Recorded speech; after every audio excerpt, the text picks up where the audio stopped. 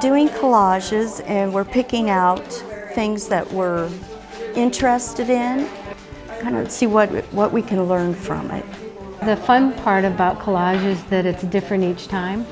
So it's where you are at the moment. I don't have very much confidence in my own ability to do art, but this is just kind of fun and not dangerous. This was an actual children's book. Usually the collage itself is meaningful. They don't know that until they actually complete that. It might be that you're in a bright mood and you find bright colors. It might be that you're in a dark mood and you like the darker. If you really want to continue to grow, you have to continue to learn.